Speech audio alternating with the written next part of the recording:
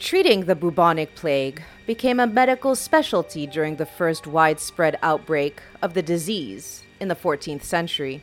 The Black Plague, as it is also known, has made a comeback from time to time, and during its second major assault on Western Europe, plague doctors adopted the famous robe, mask, and hat combo that one associates with the plague.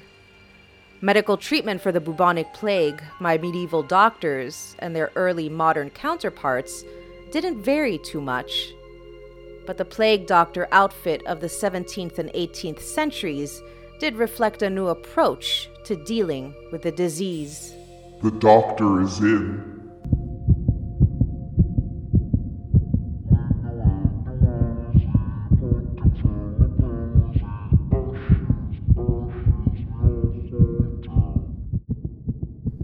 Ring around the rosy, a pocket full of posies. Ashes, ashes, we all fall down.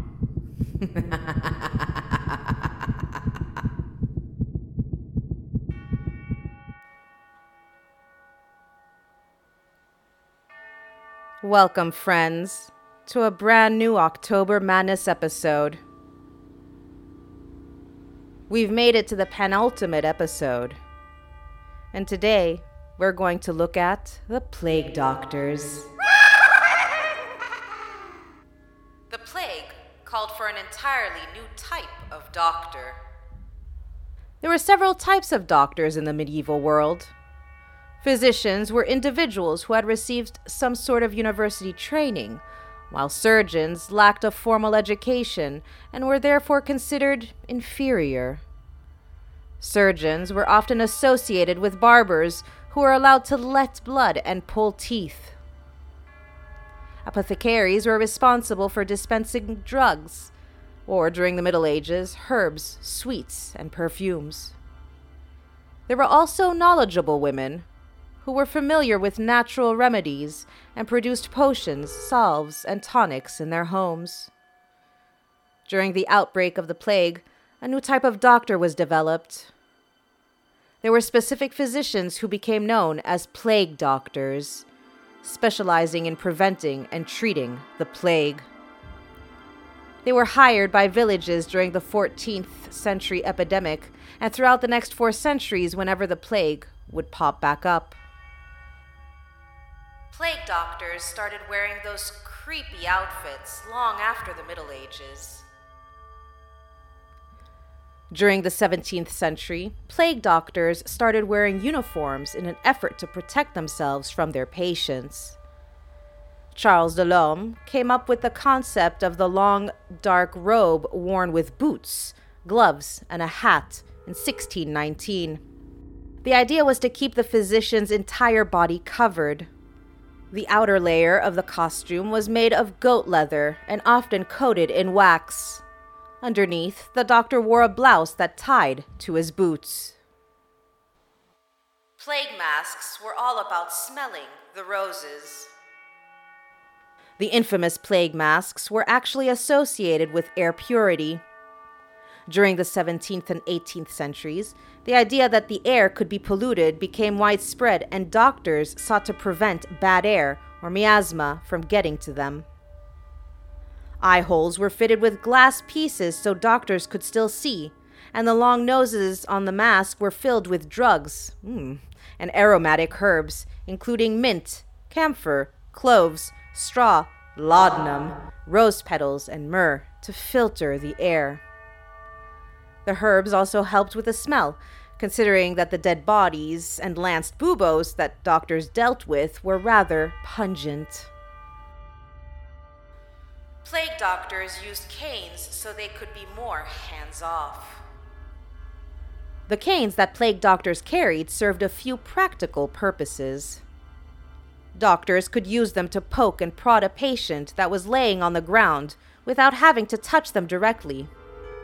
And they may have been used to keep family members at bay or to protect themselves from desperate patients.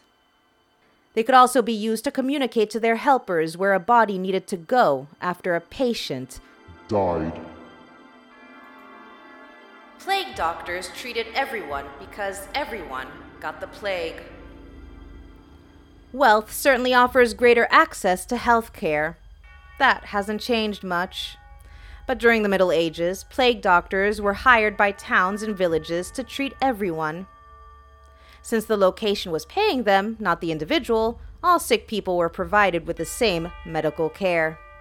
For example, when Giovanni de Ventura served as a community plague doctor in Pavia in 1479, he received a monthly payment, a furnished house, local citizenship, and living expenses from the city. He didn't charge the patients, but he could take payments from individuals if they offered. Common treatments were not pleasant. Medieval medicine was based around the idea that the human body had 4 humors that needed to be in balance. Blood, phlegm, yellow bile, and black bile were to be balanced with the help of diet, herbs, natural medicine, and if things got too far out of whack, blood would be removed from the body entirely, hence bloodletting. In terms of plague treatments, doctors typically stuck with what they knew and tried to remove the toxic imbalance from the body by bloodletting their patients. They also lanced, rubbed toads on, or leeched the buboes to try to remove the sickness. Sex was prohibited too, but that rarely stuck.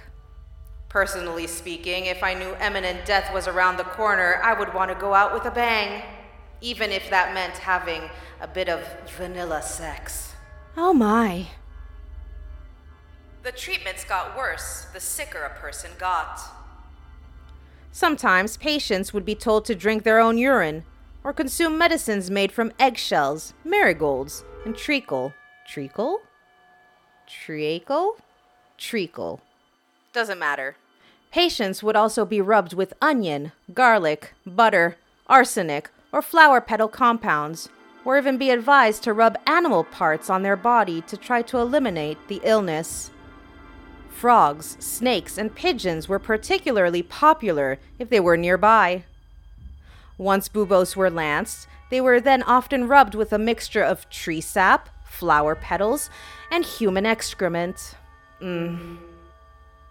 As a person near death, they could even be coated in mercury and baked in an oven for a while. There were also techniques to induce diarrhea to try to drive out whatever evil had taken over the body. Treatments also included making God happy. During the Middle Ages, the belief was that bad things happened because God was dissatisfied with humanity. This meant that people needed to make amends. As a result, self-flagellation became a common treatment for the plague. Individuals would often whip themselves in order to atone for whatever sins had brought about the disease. In fact, there were entire groups of flagellants dedicated to the practice. But when a person couldn't whip themselves sufficiently, or were already sick and too weak, they often asked the plague doctors to do it for them. Plague doctor hats were used for identification. While the plague doctor needed to be protected from head to toe, the hats themselves were actually used to indicate that a person was in fact a doctor.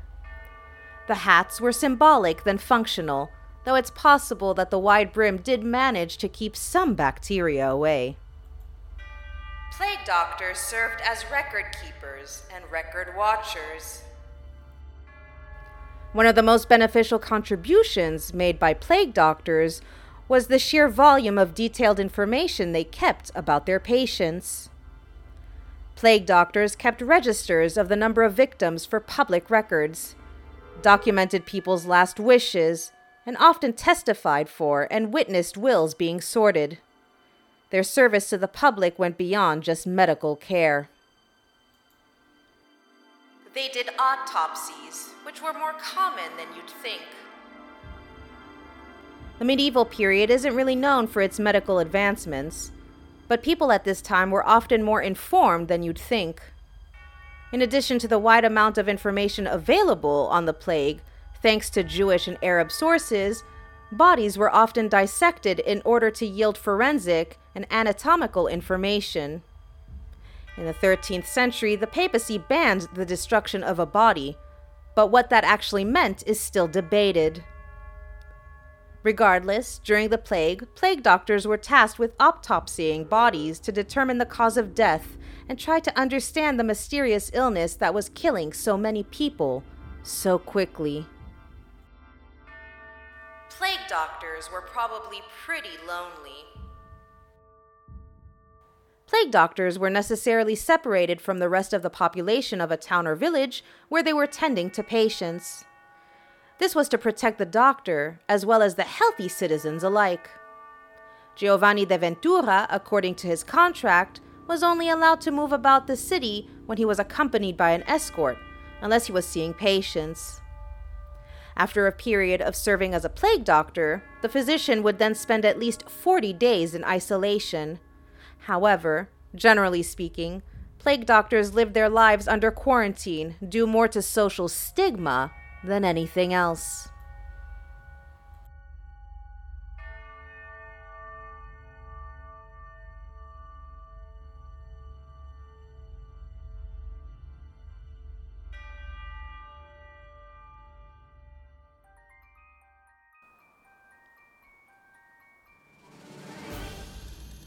While I was researching for this particular episode, I actually came across this Airbnb experience. I don't know why my Airbnb thing is in French, but anyway, it says Suivez un médecin de peste à travers Prague. So what it means is follow a plague doctor throughout Prague, right? And I find this absolutely fascinating because it's a virtual experience.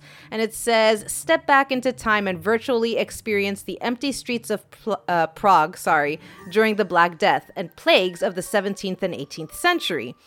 It continues to say, through the video, we'll follow the footsteps of Dr. Alexander Shamsky, an unknown Czech hero who fought the plague in 1713.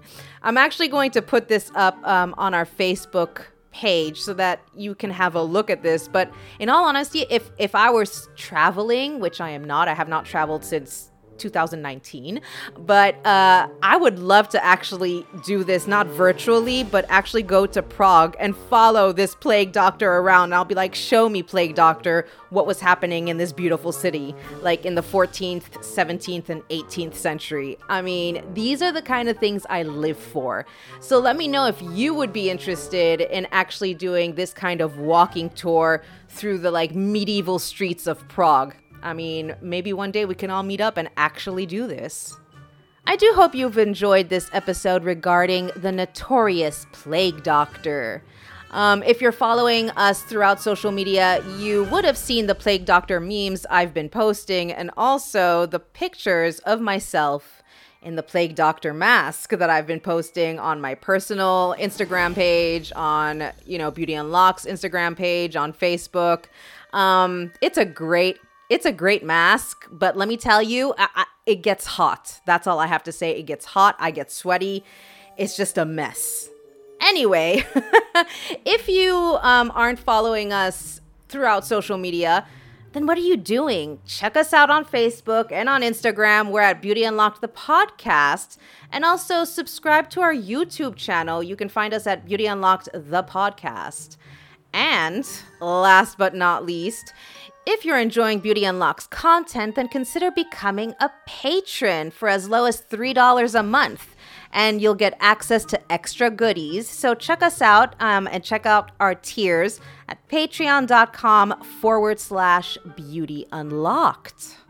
With all that being said, this weekend we will be releasing our final October Madness episode. It's either going to be on Saturday or Sunday for Halloween, not too sure yet. But either way, don't forget to tune in to listen to our final October Madness episode, where we're going to be bidding farewell to my favorite month of the year. I'm not too sure what all of you will be doing to celebrate Halloween or Samhain, but whatever you do, make sure to stay safe, wear your mask, practice social distancing, And try not to get sick from eating too much chocolate. And if you are going trick-or-treating, I'm not too sure if trick-or-treating is still on because we are in the middle of a pandemic. Let's not forget. But if you are going trick-or-treating, get me some of those Reese's Pieces. Anything Reese's, just send it over to me because I am a Reese's Pieces fiend. I'm Carissa Vickus, reminding you to send me your Halloween candy.